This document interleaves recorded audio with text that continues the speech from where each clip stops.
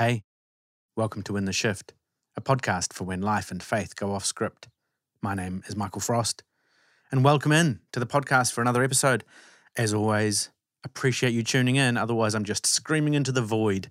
So what would it be without you? Not much. And I want to frame up this week's episode really straight away by mentioning where we've been and also where we're going. And so this year, if you've been listening along, I've been working through some different ways of thinking about God and God's relationship to the world. And I think this is valuable because often during people's rethinking of their faith, the big questions that come up for us or whatever we might be wrestling with, I think what comes to the surface for a lot of people in this process is this idea of how we actually relate to God, if there is one, what we mean when we say God, and what that actually means for our real lives, not just sort of some kind of imaginary spiritual world, if you like, but our actual real lived experience. Can God really be known or not? How do we know what God is like or not? Does God respond to us or not? Does God answer prayers or not? Is God present, and does that really mean anything? You know, these are some of the big questions that come up when we're thinking or rethinking notions of faith and of spirituality. And of course, different religious traditions have different answers to these questions.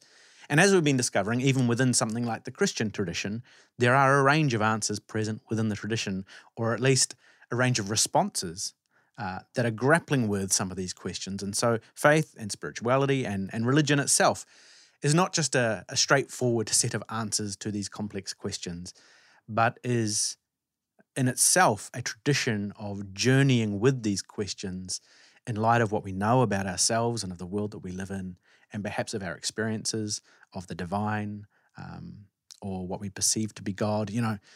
We are on a faith journey that's wrestling with all of that in an ongoing way. So rather than sort of arriving at some defined point where we can write all the answers down on a sheet of paper, we're engaged in this process of thinking through this stuff, not just because it's a fun thing to do, but because it actually really does have an impact on our lived experience of the world. So at the moment, what we're doing are a few episodes on Jesus, because if you're in the Christian tradition, then whatever it is we say about God and God's relationship to us and the world, we have to ask at some point what that means for our thinking about Jesus and where Jesus might or might not fit in that conversation. And so we're going to do that, and we are doing that at the moment. And in particular this year, I've been exploring or heading into a kind of panentheism in these episodes and unpacking what that might mean for our understanding of the fact that God is in and through the world and the world is in God. And then you have a relationship between God and world where the world affects God and God affects the world, right? So from this perspective, we're not talking about a God out there somewhere who intervenes from time to time, who sometimes sticks his finger in and says, how about I change that? We're talking about a God who is somehow much closer than that, a God who is in and through all things, which means that intervention is not really the best way to explain God's action or how God responds or interacts with reality. The idea that God comes in and breaks all the rules of nature to do supernatural things, I don't think this is actually a particularly helpful idea.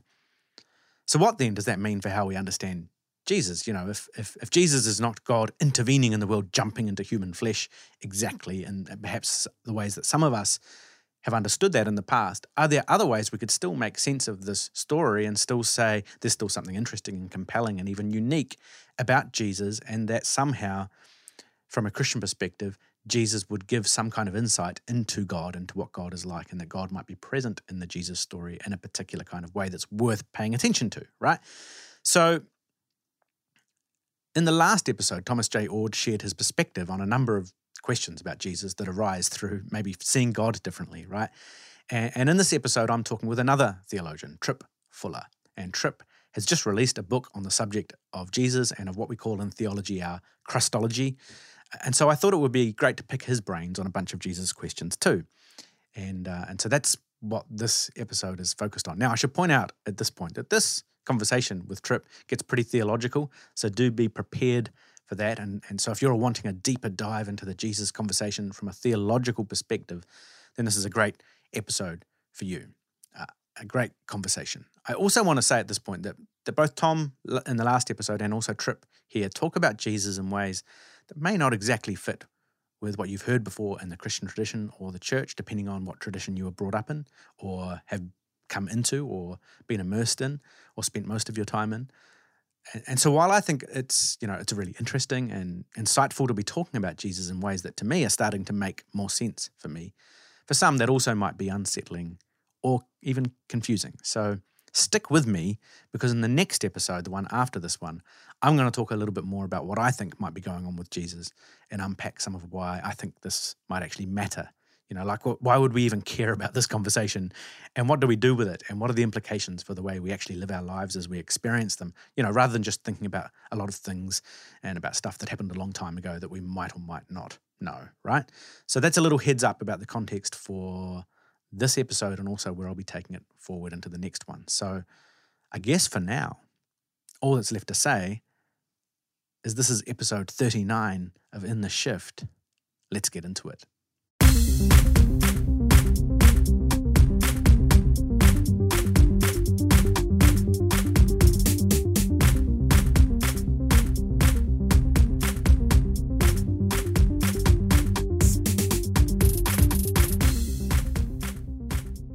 So I am here with Trip Fuller, and Trip is a postdoctoral research fellow in theology and science at the University of Edinburgh, and received his PhD in philosophy, religion, and theology at Claremont Graduate University, and is the founder and host of the Homebrewed Christianity podcast, very popular show, of course, and one of my favorites, and is the author of a new book all about Jesus and Christology, and it's titled Divine Self-Investment, an Open and Relational Constructive Theology. So welcome, Trip. So good to have you on the podcast. Awesome. Excited to be here. Ready to get shifty. Yeah, that's exactly right. Get deep in the shift. Well, before we dive maybe into the theological work and some of your Christology, are you able to give a bit of a summary or a sense of your own journey into life as a theologian? How did you land in theology? Was this something you grew up, playing with theology toys when you were a kid, or how did you find your way into it? I don't know if I played with theology toys, but I definitely started reading theology, philosophy pretty young. My parents were church planters and were really good at affirming and giving permission to ask questions and wrestle with things. So when I would have a good question, I would usually get a book recommendation. So in middle school, I read most of the C.S. Lewis books, and then in high school got into Bonhoeffer and Kierkegaard and Paul Tillich sermons, and then read my first historical Jesus book then, and that kind of thing. So the intellectual quest and theological wrestling for me is an intimate part of my piety. And I know some people, when they ask questions or doubt or something, like it's a huge struggle about their where do I belong here and all that kind of stuff. For me, it's an energizing thing, and has been, because unlike I know a lot of people I've discovered, questions, doubts, those types of things were to be silenced, repressed, fixed, remedied with a good apology, apologetic work or something. And I would ask questions, and it wouldn't be until I've thought about it and wrestled with it myself that I would really ever even get specific answers from my mom or dad. So I would say it started there. And then I was a theater and philosophy major in undergrad when I started, because I love musical theater and improv and all that kind of stuff. Neither one of those degrees are known for employability. And I started volunteering with a youth group while I was an undergrad, leading worship with a campus ministry group, and, kind of backed into being a minister, even though I just thought I didn't want to be one, because that's what the family rule was. Yes. And then I've been a minister. I mean, my wife and I are both ordained Baptist ministers. I've worked in Disciples of Christ, UCC congregations as well.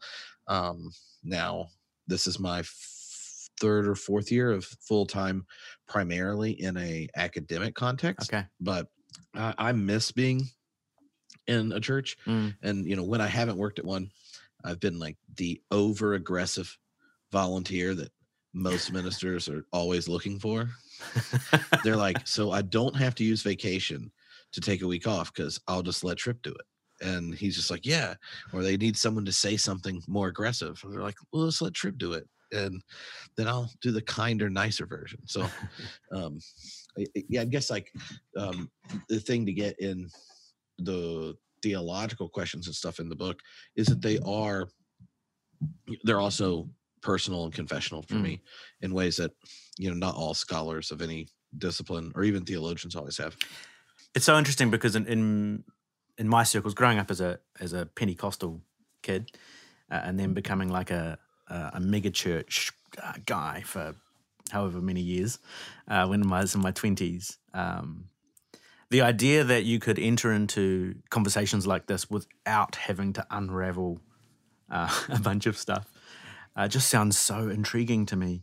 How do you come at these questions without the layers of baggage that I and so many of the people that I know kind of are wrestling through? It sounds nice. I mean, I think there's definitely different benefits for whatever tradition you come out of. Has different blessings and curses, you could say. Yeah, I think that's true. And there are things I'm grateful for, of course, from my tradition as well. So in this work you've just published in Divine Self-Investment, you talk about approaching Christology from the perspective of open and relational theology. So that's before we jump into some of the chat specifically about Christ. If you could scope up for us what you're meaning when you talk about open and relational theology, because I think that gives us then some ground to go into more of the discussion about Christology.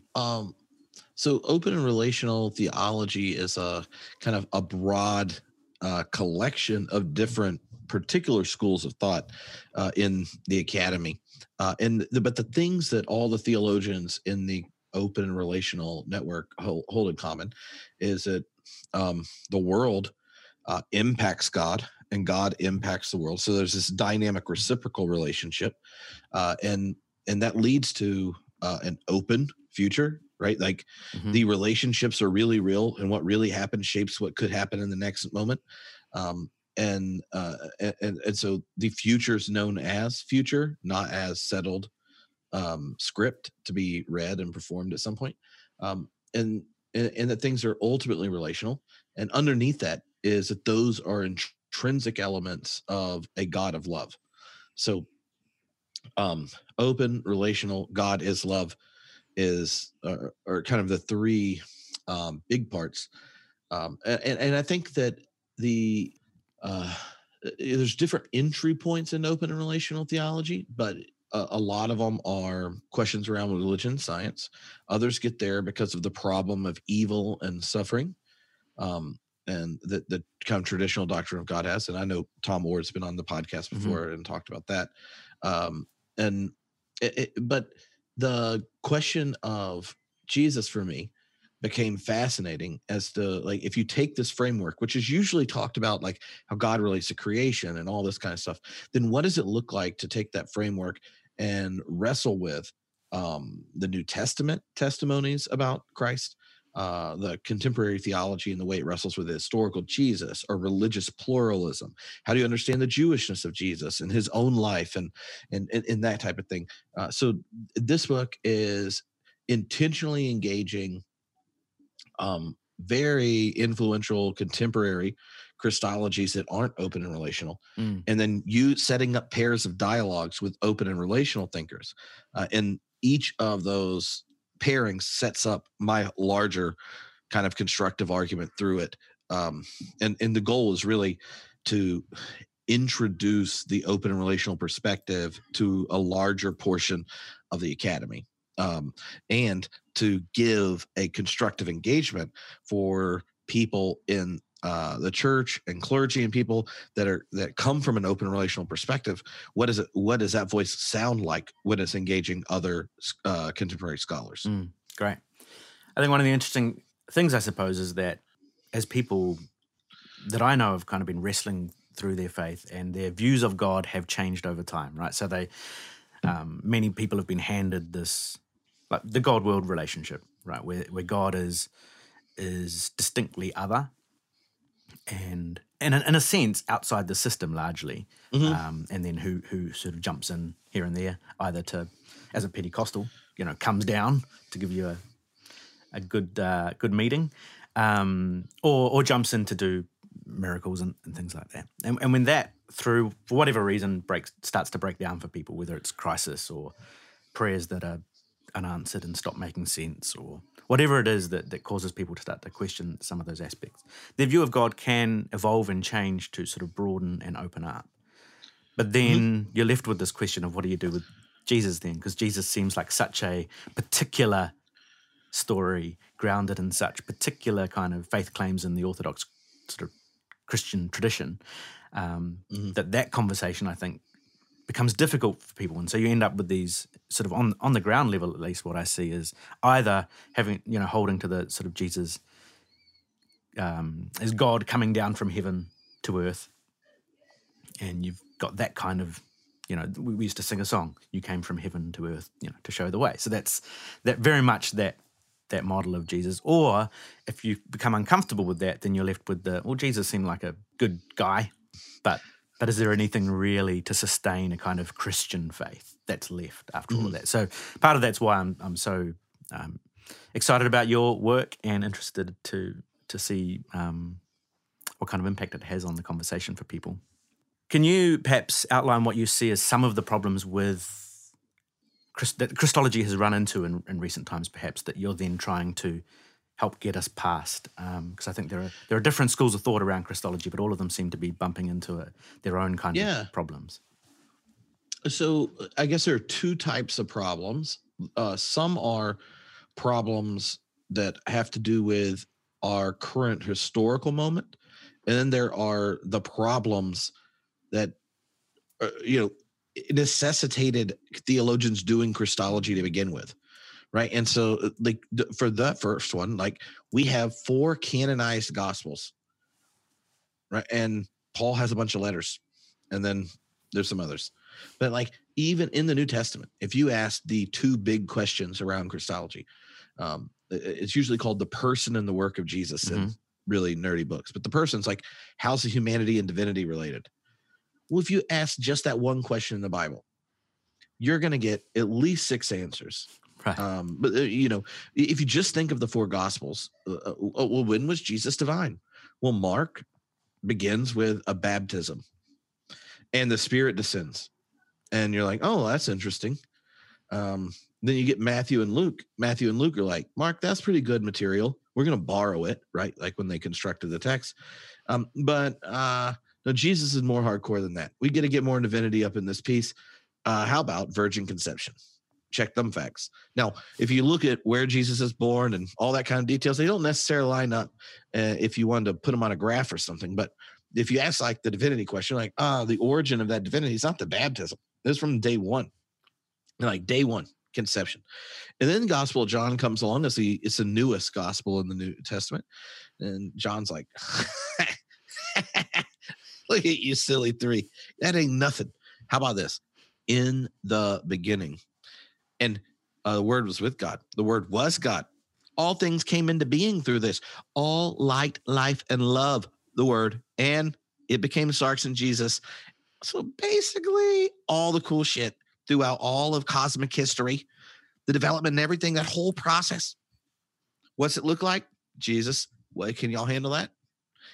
And then you go like, oh, well, what's Paul going to do with this? Paul in Romans goes, well, he was born in the line of David, and he was resurrected in the Spirit into the life of God. And then you're like, what? Was he not even really like divine and the Son of God till after the resurrection? Or was it the baptism? Or was it a conception? Or was it from all eternity? And then the church is like, good question. Let's canonize all of them. Right. Right. And so then the church is ongoing, had these questions to wrestle with. And the whole time they're wrestling with it, they're also in communities where you're called the body of Christ, where you baptize people in the name of the Father, Son, and Spirit, where you say, this is my body, this is my blood. And they go like, well, when we say those things and we encounter God, we can't talk about God without talking about Jesus. So we can't just say Jesus is a human, but yes, he was a human. We're not like some Gnostics. We know we come from Jewish roots. We love material. We love bodies. So yeah, both and. Right. And then they're sitting there in all these texts and these people, but everybody's trying to say Jesus is the Christ. And then you go, well, what does that mean? And then they tell you their testimony. and they don't all line up. Right. And the church was like, yes, canon. And yes, we baptize them in this name. And yes, we serve them this meal. And then you're like, could you explain it? And they go, well, am I a Platonist or I'm Aristotelian? Like their philosophy background. Yeah. So in the tradition, Christology has these questions. If you get to the other part of Christology, the work, what God did in Christ, there's so many understandings of the atonement, like what God did in Christ. You get the ransom theory, you get satisfaction theory, you get Christus Victor theory, you get moral influence theory, if you even look at the creeds, the creed says, crucified, raised, forgiveness of sin. It doesn't tell you how, it just says it works, right? And I think more charismatic traditions would understand this, more than traditions that have creeds, right? Where your particular interpretation goes on top of the creed. Like the experience that your encounter with God's mediated by Jesus, and you live in the light of the Spirit. You're like, I understand that. Now I'm trying to read these texts and use my brain and engage the world so that the actual lived experience in the body of Christ coheres with my intellectual reflections. Like, I want to work that out. But you don't have to explain to me it's real. And I think that that story all is just within the Christian tradition. If you go outside of it, what are the questions of our moment? Then you ask again. And here's an image I've been wrestling with and using in the next book. If you don't tell me it sucks, if it sucks, not going in there. But for most of church history, imagine sitting in a beautiful cathedral. And now that I get to hang out in one a lot here in the UK, old cathedrals, you go inside, you look around, you're basically back in 15th century, something like that. You look on the walls, and they're beautiful art. You get stained glass windows. If you just go around, if you know the stories as a Christian, you can tell the whole biblical story just looking at the walls. You're in a space that's structured to give you the Eucharist and the liturgy and all these types of things. For most of church history in Christendom, everyone that was born into the life of the church never left the metaphorical cathedral. The story of Christianity, we experienced all light flooding into our lives, where everything meaningful and beautiful happened was coming through these stained glass windows, where the story of God lit up the room and touched us and embraced us, encounters us. And yet I can leave the cathedral. When I go on the other side of the stained glass window, it looks like a child had a bunch of Crayola crayons, ate them, and threw up. You can't tell what the picture is, right? And today, a lot of our questions come because theologians and Christians have an encounter with the living God, mediated by Jesus in the sanctuary, where these symbols, signs, stories, rituals function to give this deep encounter. And we also live in a world where we can look at it and go, well, historically, I see the development of this. Scientifically, we have all these questions. Have y'all noticed that there are buildings with other religious traditions build, and it does animate their life in beautiful ways? So like things like this, that there's a different cosmological picture, religious pluralism, historical criticism of scripture in the Bible, all these types of things give another host of questions. And the tendency is to either defend, and the more conservative option is to defend things from within the sanctuary and insist that on your terms you can settle those questions on the outside, or more liberal theologies accommodate more of kind of dominant Western secular reason, and then try to see how much under secular Western reason can I say about Jesus. And that's where you end up with that, oh, he's a good bloke. Right. I think he's great. Like, he's like Greenpeace, but with Jewish language around it. Yeah, right. Yeah. So Christology, I think, tries to wrestle with both of those questions. That's really the challenge of the book. That's great. I think when you're immersed in that kind of cathedral, right, and that's all you've known, it becomes and you've experienced something profound and meaningful there. But you've been told, if you like, as well as a part of that, that this is the cathedral where that happens. And what we're describing to you is how it is. And yes, and then you step outside the cathedral for whatever reason it might be. And some people never do. Some people still never really step outside the cathedral. But when you do, this other host of questions suddenly come rushing to the surface. And I think that's where a lot of people find themselves in many respects. They don't know what to do with this experience they've had that seems meaningful to them, this encounter, if you like, to use that language they've had that still seems meaningful to them, and yet all of these questions that don't seem to make any sense of that experience, or that experience doesn't help them answer those questions. And I think that's very much true when it comes to the Jesus conversation. You know, even growing up as a Pentecostal, where you'd think it's all sort of experience of the Spirit kind of language, but it's a Jesus-centered piety. It carries that kind of evangelical, personal relationship with Jesus, knowing Jesus, encountering Jesus, worshiping Jesus. And that's so central to the notion of what it is to be Christian, that to then ask more probing questions of that conversations can seem unsettling or difficult. And I think it's easier, in fact, even at the ground level, without going to liberal theological school, to just go, you know what, it's just easier to say Jesus was just a great guy. One of the things that, or here's the reason why I mean, and I tried doing that, personally, is to me, it's like, those really bad romantic comedies where this couple like falls in love and then they break up and there's like trying to work it out with someone else, and they realize like, no, like, this is the person I really, really love, right? And you have to decide that you had messed up, that this is the person you really want to be with. And for whatever, like maybe your friends all think she's crazy or dumb or whatever, or you made a fool of yourself and you really have to own your mistake, or whatever the reason is. For me, intellectually, like I just realized I didn't, what was getting itself done in the cathedral of my life was intrinsic to who I was, and didn't want to live without it. And so then there was this question of what do you do, right? Some people, the Canadian philosopher Charles Taylor says it, some people spend their whole life, once they put the head outside of the cathedral, running back in, and I'm going to believe still. Right. I still believe. And they said others go outside, and then in embracing those questions and challenges, come to believe again. And it's not like after you've had hardship and that euphoria of early relationship and love, and you've been married a while and all this type of things, like it's not like you can't still be in love, but it's not the same thing. There's that naivete is not there in the same way. But that doesn't mean you don't have a deeper appreciation for those moments of true embrace and encounter and playfulness and all that kind of stuff.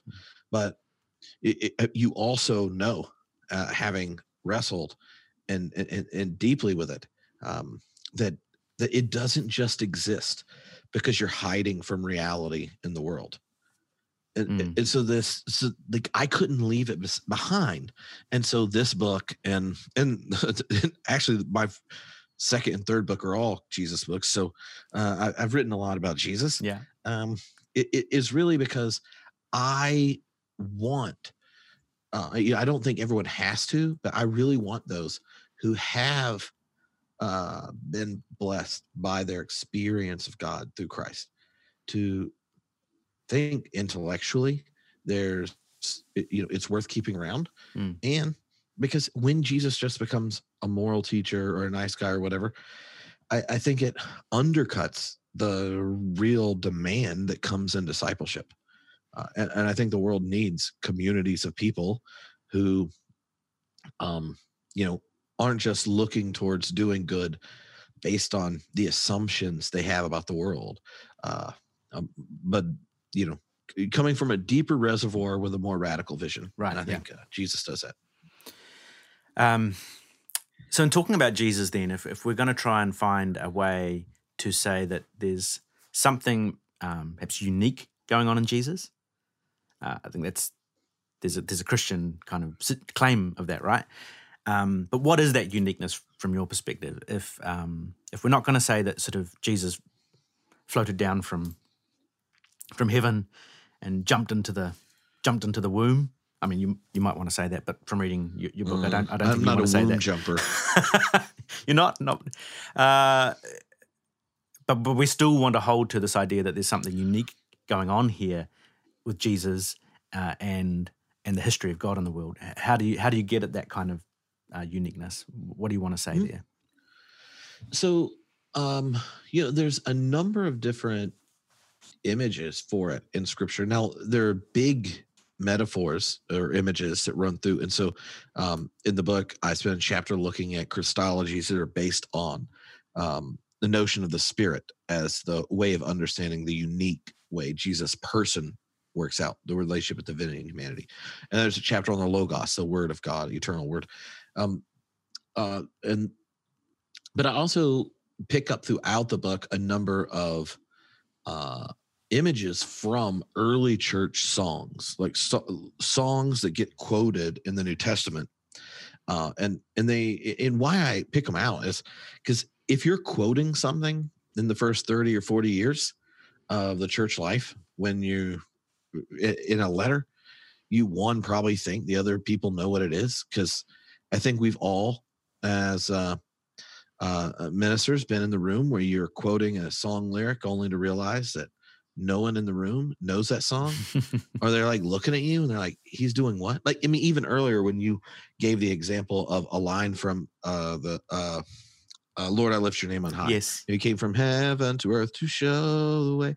Like, if you don't know that song and you just like said the lines, right? Like if you didn't say it's a song, and then it'd get weird. Yeah, sure. There's plenty of people, if they all know it, then you can bring it up. Yeah. Like one of Barack Obama's most powerful speeches was at a funeral. And then he pauses and goes and starts to sing, half sing, half say, Amazing Grace. And everyone knows all that's contained in that song, right? And it comes up. So two of them, briefly, that I talked in the book about is that Jesus is the image of the invisible God.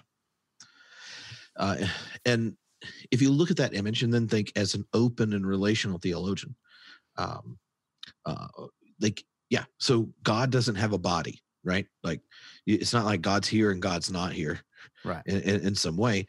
Most open and relational theologians are panentheists, which is just like a fun word for the Hebrew Bible is right and you shouldn't Hellenize it. No, it's a theological joke. That like all of the world is included within God, but God is more than the world. So, but like God is where we live, move, and have our being.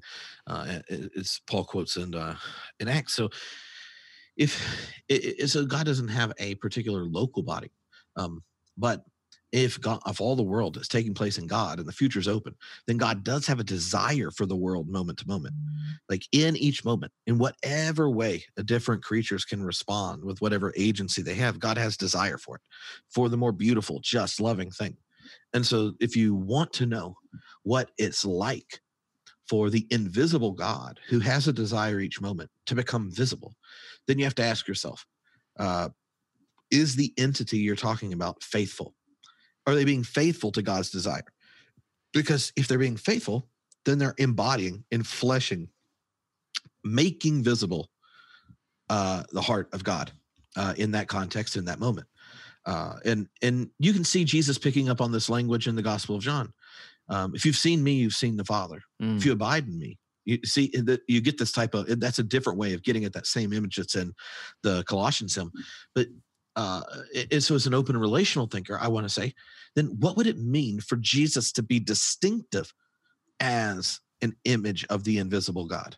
So much so, Christians from the very earliest of the church didn't answer the who is God question without telling the story of Jesus. Right. And the same is true of me, right? Like I have that problem. Like I don't know how to do this separate. So how would you do that? Then, and I remember in youth group, most of the time when they talked about how Jesus was so perfect, they're explaining to me how he was sinless. Well, he wasn't a baddie, he was a goodie, all the time, just walking around. He never had a boner. He didn't curse. probably was a upper middle class Republican in first century Judaism. These type of things, right? Like Yeah. it's precisely by him not being sinful like you, that he can be human and perfect. And that's just kind of boring, bad anthropology. It's like it didn't read the first 2 chapters of Genesis, starts at the 3rd. But if you think of it in that relational dynamic, that every moment God's desire happens, then what does that imaging mean? It means that you're faithful. And if you don't take that negative image, sinlessness, but the positive image, faithfulness, then what if the image of the invisible God means that the invisible God's desire was actually perfectly imaged because Jesus was fully faithful to God? And so when you encounter Jesus, you saw a human who was being fully human. And what was he doing with his full humanity? He was being fully faithful to God. So when you saw this man, you also saw the heartbeat of God, or you could say the image of the invisible God, or you could say the word of God made flesh. Why? Right. Because he was so alive. He was expressing something that we on our best days occasionally lapse into. And he didn't just express it. He actually invited us to participate in it. So one of the other songs in the New Testament that I latch onto is the hymn in Philippians 2, one of the oldest letters of Paul, where he's talking from a jail, writing a letter into the church in Philippi, and says, "Let the same mind be in you that is in Christ Jesus." So, and then he quotes a song they all know. Now, what is he saying? That the same mind is an invitation to participation, right? Like he's about to say, what I'm saying about Jesus is something we're all, y'all, it's the second person plural in the Greek, are invited into. And then he says, who did not count equality with God something to be grasped, but humbled himself, taking the form of a servant, even to death on a cross. And in the fun word there is kenosis. Yes. And so what is that faithfulness of Jesus? It is this self-giving or self-emptying love, where his own subjectivity makes space for the gift of a new self from God, or something like that, right? Like in his full fidelity to God, saying, yes, my will, but thine be done, all the way to the cross. He comes to express perfectly the fusion of a human will and the divine will in such a way that the early church would sing songs calling themselves to participate in it. Right. And you can see how those, they're obviously open and relational interpretations of them. There are plenty of biblical scholars that would say that's much more accurate than a lot of, say, Calvinist or Thomist interpretations of those texts. But I think that kind of gets at, what I'm doing in the book is saying, how can you take this larger theological vision that tons of people have worked out wrestling with the questions around science and pluralism and stuff, and then try to wrestle and interpret the theological tradition. Right. So there's this, if we're going to talk about something that's distinctive or unique about Jesus, in a sense, it's this unique faithfulness and fidelity to God's desire for humankind. So much so, from what I'm hearing you say and from reading the book, that there's this fusion, if you like, of God's will and the will of Christ. You say at one point, I think the divinity of Jesus is understood as, I'm going to read it, because I'm going to pretend I was just going to pretend I'm just, off the top of my head going to quote from your book, but I do have it here. The divinity of Jesus is understood as an emergent identity from a definitionally natural relationship God has with all humans. So is this, for you, is this an idea that all humans at some level have the potential to participate with God, or that God is so present, particularly present in the life of Jesus in a way that's kind of unrepeatable, and yet we're still called to participate in it? Can you kind of So I guess there's 2 elements. One is, depending on what part of the church you're in, the idea that you come to participate in the life of God in the way Jesus did isn't striking, right? So the Eastern Church, the Orthodox Church, talks about deification. But like that one comes to share in that type of unity with God is not a relativizing of the work of God in Christ. It's precisely that God gave God's self to the world, and the world received it through the incarnation and the person of Jesus, that we then come to participate. And so one of the images I use in the book about that is there's a type of weak participation in God, just as image bearers of the divine. But there's a strong participation of God when the infinite becomes finite. And there's this type of fusion. You also see in, say, the holiness tradition or Wesleyan tradition, the image of, where perfection is a possibility for sanctification. In the Catholic Church, like what a saint is someone whose fidelity, right, with a different vocation than the Messiah of Jesus, but in their vocation, in their context, their own fidelity in life becomes a window into the heart of the divine. So you become a saint. So I'd say, like, sometimes I think we minimize the participatory language in different parts of the church, in parts of the Gospels. I mean, Jesus in John says, "You'll do greater things than me," but it's not because he's unimportant. It's because he said, like, if you abide in me and I in you, right? Like he's like, you're going to do greater things just because I'm just me. But when the body of Christ multiplies and becomes to include different people, different experience, different context, amazing different things can happen. I say all that just to go, like, sometimes that question comes from a place that doesn't recognize just how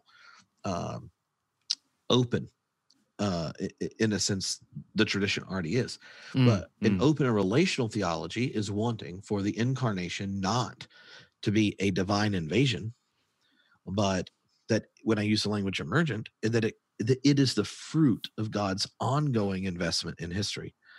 And so I emphasize in the book that, what happens in the biblical narrative after the Tower of Babel, right? Prior to that, everyone using the same language, and they go, we should build a tower, take God out. And God's like, try multiple languages, and boom. And after that, God doesn't do, let me talk directly to everybody anymore.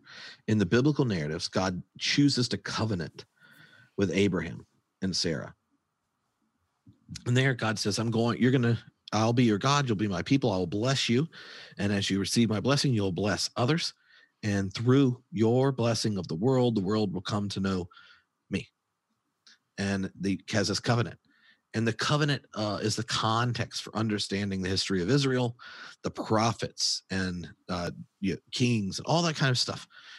Exile and return, all these things happen in the context of a covenant. And over time, you get more and more clarity about the heart and desire of God, right? So if you're born in the 6th century and you're in Hebrew school, they're going to tell you about Micah. Well, once you've met Micah and Amos, then you have a different relationship to your religious practice than you did prior. Because they're just like, look, yes, you're going to go to, we have the temple, we're going to do these things, but if you're taxing the poor on the Sabbath, you suck. Right? Like, you know what I mean? Right. So there's this collective wisdom. Yeah. And it is in the context of God's investment in a people. And so when it goes to the person of Jesus, if we're thinking in that relational framework, that fidelity to God, moment to moment, is his perfect fidelity, his full faithfulness, then reveals the faithfulness of God, the Hesed covenant nature of God, then for me, I want to say the incarnation, this imaging of the invisible, only happens because he is inheriting God's self-investment in that whole history. Like, Jesus doesn't come in a vacuum. He comes in a context. In that context, the past that he inherits is not a benign past. It is a past that bears the fingerprints of God and covenantal partner pushing back and forth over each other. And so it's in that context that his fidelity and his vocation as the Christ takes place. And so it is an emergent identity, but it's not emergence as if that happens apart from God. That whole trajectory is the fruit of God-world relationship. Then nested in that is God's covenantal relationship. And then nested in that is God's kenotic relationship in the person of Jesus.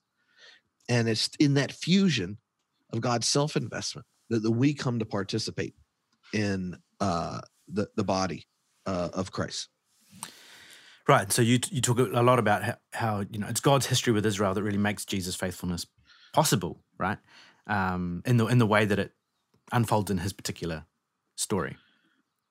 And so this idea of what Jesus is able to be and do is fruit, right? It's the fruit of this history of God with Israel. If we think about that as this very particular story, then one of the other things you talk about is how that, because I think that particularity then for people has become this very exclusivist kind of particularity, right? So because God is revealed in the story of Israel and then in the person of Jesus, that becomes then a religious silo which you have to enter, and it becomes quite exclusivist. Your eternal salvation is dependent on you getting into this story, into the particulars of this story. So how do you see this kind of the particularity of the story of Israel and then of Christ not confining us and the work of God to only that story, but is able to hold the tension of God's particular work in that story and in Christ, but also the idea that God's relationship to the world extends beyond that story? Mm-hmm. Okay, so two things. The first that pops in my mind is, there are different types of truth. And if you confuse one for the other, then you think that having an allegiance to it just turns out looking ugly if you get the type of truth wrong. So what's the difference between a true poem that you wrote for a person you love and a true syllogism or a mathematical equation? Right? Like you can explain both, right? Like I'm like, look, come on. Don't get shifty with me. There's Pythagoras. A squared plus B squared equals C squared. It's called a triangle. You could do something like, and I sit there and try to explain it to you. And eventually there's this concept that exists and conceptually, and then you kind of figure it out and you're like, it is true. And I was wrong before. Thank you, geometry teacher. Right. But if I like take that same approach towards trying to convince you that I love my partner, Alicia, or my children or something like that, right? I'm like laying it out. You're like, Trip, why do you love Alicia? And I start explaining it to you. And you're like, huh, well, I guess I should get her phone number because this truth obligates me, obviously, to also, like that doesn't happen. That it doesn't happen. You hear it and you go, I love someone deeply, and when I hear you describe your love for her, I go, that's true. And then there's this thing that's going on to me. And when we talk about someone, your love for a partner, no one thinks it's weird to say that it can be really deep love and you don't even understand yourself apart from it. And yet you only met that person because you accidentally chose, for whatever reasons, to go to the same high school or same college, or you met each other at this job, or or we're swiping right. The accidents of history also become, when they become part of your narrative, the grace points of existence. And if it's a love story, if it's this deep subjective encounter of the self, you don't have to walk around like it's a syllogism demanding everyone else have it. Right? And just think of how that shows up in Christology.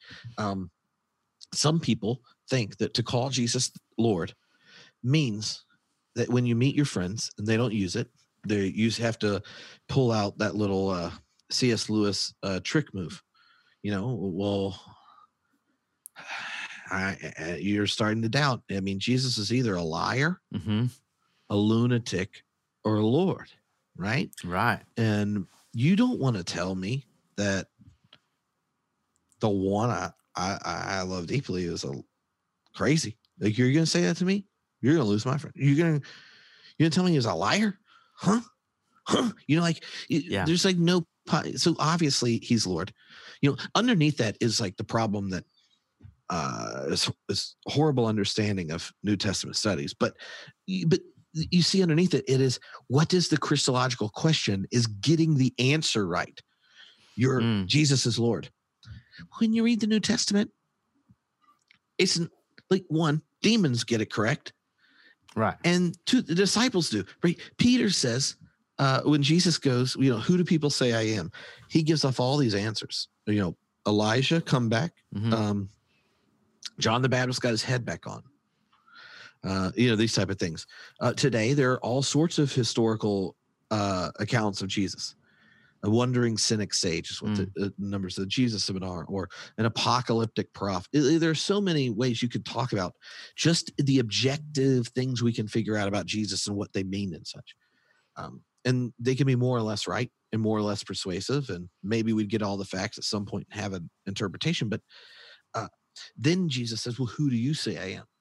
And Peter says, you are the Christ, Son of the living God. And after that, Jesus does not say, well, Peter, thank you. The evidence demanded that verdict. It's obviously to be concluded. And you must have been paying attention to Isaiah 53:5, because I'm going to go to the cross, and by these stripes you're healed, fool. He doesn't think that this is necessary, an obvious conclusion. Yeah, right. And he's freaking hanging out with him. This is the guy that walked on water. It's not immediately obvious. Okay. So, and then what does Peter do? He journeys with him. Right? But the moment you get to in the middle of the synoptic gospels, Matthew, Mark, and Luke, you have the transfiguration. In the text, it says he turns to Jerusalem. Jesus, they're going down the mountain, and Peter's like, what are you doing? He's like, oh, we're going to Jerusalem. And Peter's like, whoa, they're going to kill you there, right? And then what does he say? Get behind me, Satan. Right? James and John, other disciples, you're the Christ. You're awesome. And they're like, hey, when you come in your kingdom, could we sit on your left and right? Jesus is like, what is your deal? I thought I've been clear. You're signing up for a cross, right? He's like, you don't know what you're asking for. See, the question in the Gospels isn't what is the correct label to put on Jesus. It's not the form of your answer. It is the content of that answer. What does it mean for him to be the Christ? And throughout it, he deconstructs the popular religious answers. He deconstructs the popular political answers, moving against images that show up in Caesar and political power. And he deconstructs his own disciples' answers. But they come to understand it because they've chosen to give themselves to the way of Jesus, to be in this community and to journey with him. And I think the Christological question today is for us not to argue and try to prove the label, but for us to push back on ourselves. Where have we, like Peter, James, and John, we got great company, projected our own desires for God? That the one who chooses to face down the powers, even unto death, faithful to God in the face of imperial, perverse religion and such. Where have we projected values and then named them as the Christ? Let's challenge it. So to me, I think that's a lot of what is going on there. So yeah, it's Jesus in many respects, I think, having been reduced down to essentially death and resurrection for forgiveness of sins so you can go to heaven. When Jesus is reduced down to that story, right, which does become very exclusivist because it's the little gateway to get through, and you've got to say the right formula about Jesus to get through that little narrow gate. Then Jesus himself does become kind of a very flexible mascot that you can then place anything else on that you want. And I think about a lot of my own spirituality was very much like that. It was Jesus was the one I sort of cheered for and got excited about, even if I didn't really know much at all about what Jesus really stood for or what Jesus was really interested in the way that he was challenging power structures and religion. I was more like, woo, Jesus, and then I could make Jesus really be on my side for whatever I wanted, as long as I knew I had the heaven thing locked down. So this idea that following Jesus in this in the line of what you're talking about is about then starting to join in with the participation of what that kind of faithfulness to God's way of being looks like. offers us, I think, a different just way of framing up the whole question, right? Because then the question of, well, then who's sort of in and out really kind of falls away when you start to frame up the Christological question in that framework, because it stops making sense, to me at least.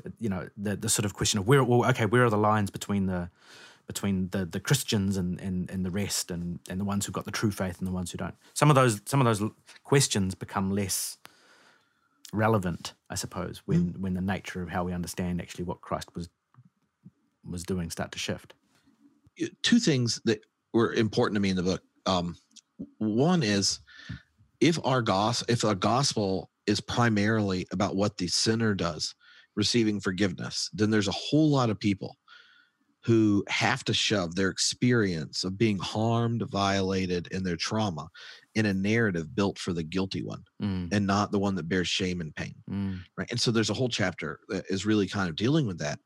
And underneath this kind of widening of what salvation is to include all the different experiences we have for an open relational thinker is that if God is giving God self, right, self-investment, then the story of salvation is not an exchange in which God has no, metaphorical skin in the game.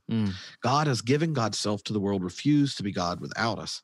And as the God of love, moment to moment, God shows up, offering us grace for what's been and grace for what's coming, possibilities. And then we'll do it again. And so I am optimistic on the salvation question because the infinite God of love will never cease to be faithful. In the other side of that is I think the teachings of Jesus really fix a lot of bad theology. For example, if you pray for your enemies with a group of Christians long enough, you don't ask the question anymore, will Gandhi go to heaven? Yeah. Like in usually when people ask that, I always ask the questions like, well, do you believe Jesus said to pray for your enemies?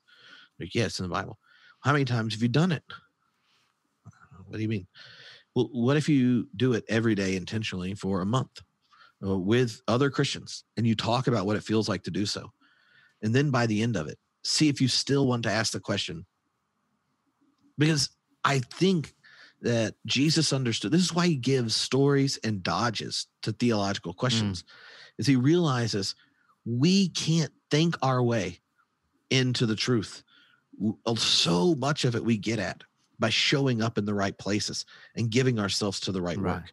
And so this participatory image to the book, I think, is really me trying to hint at that. Yeah. But it comes from my time as a minister and trying to figure out, how you communicate it. And sadly, it meant most people did not need really brilliant theological talks from me. Hey, thanks, Trip. I really appreciate your time.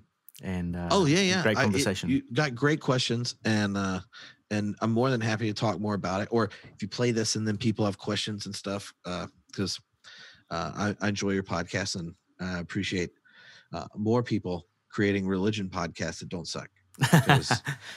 Good. Well, there's not always a lot of company. There's a lot that do suck. I'll say that. Yes.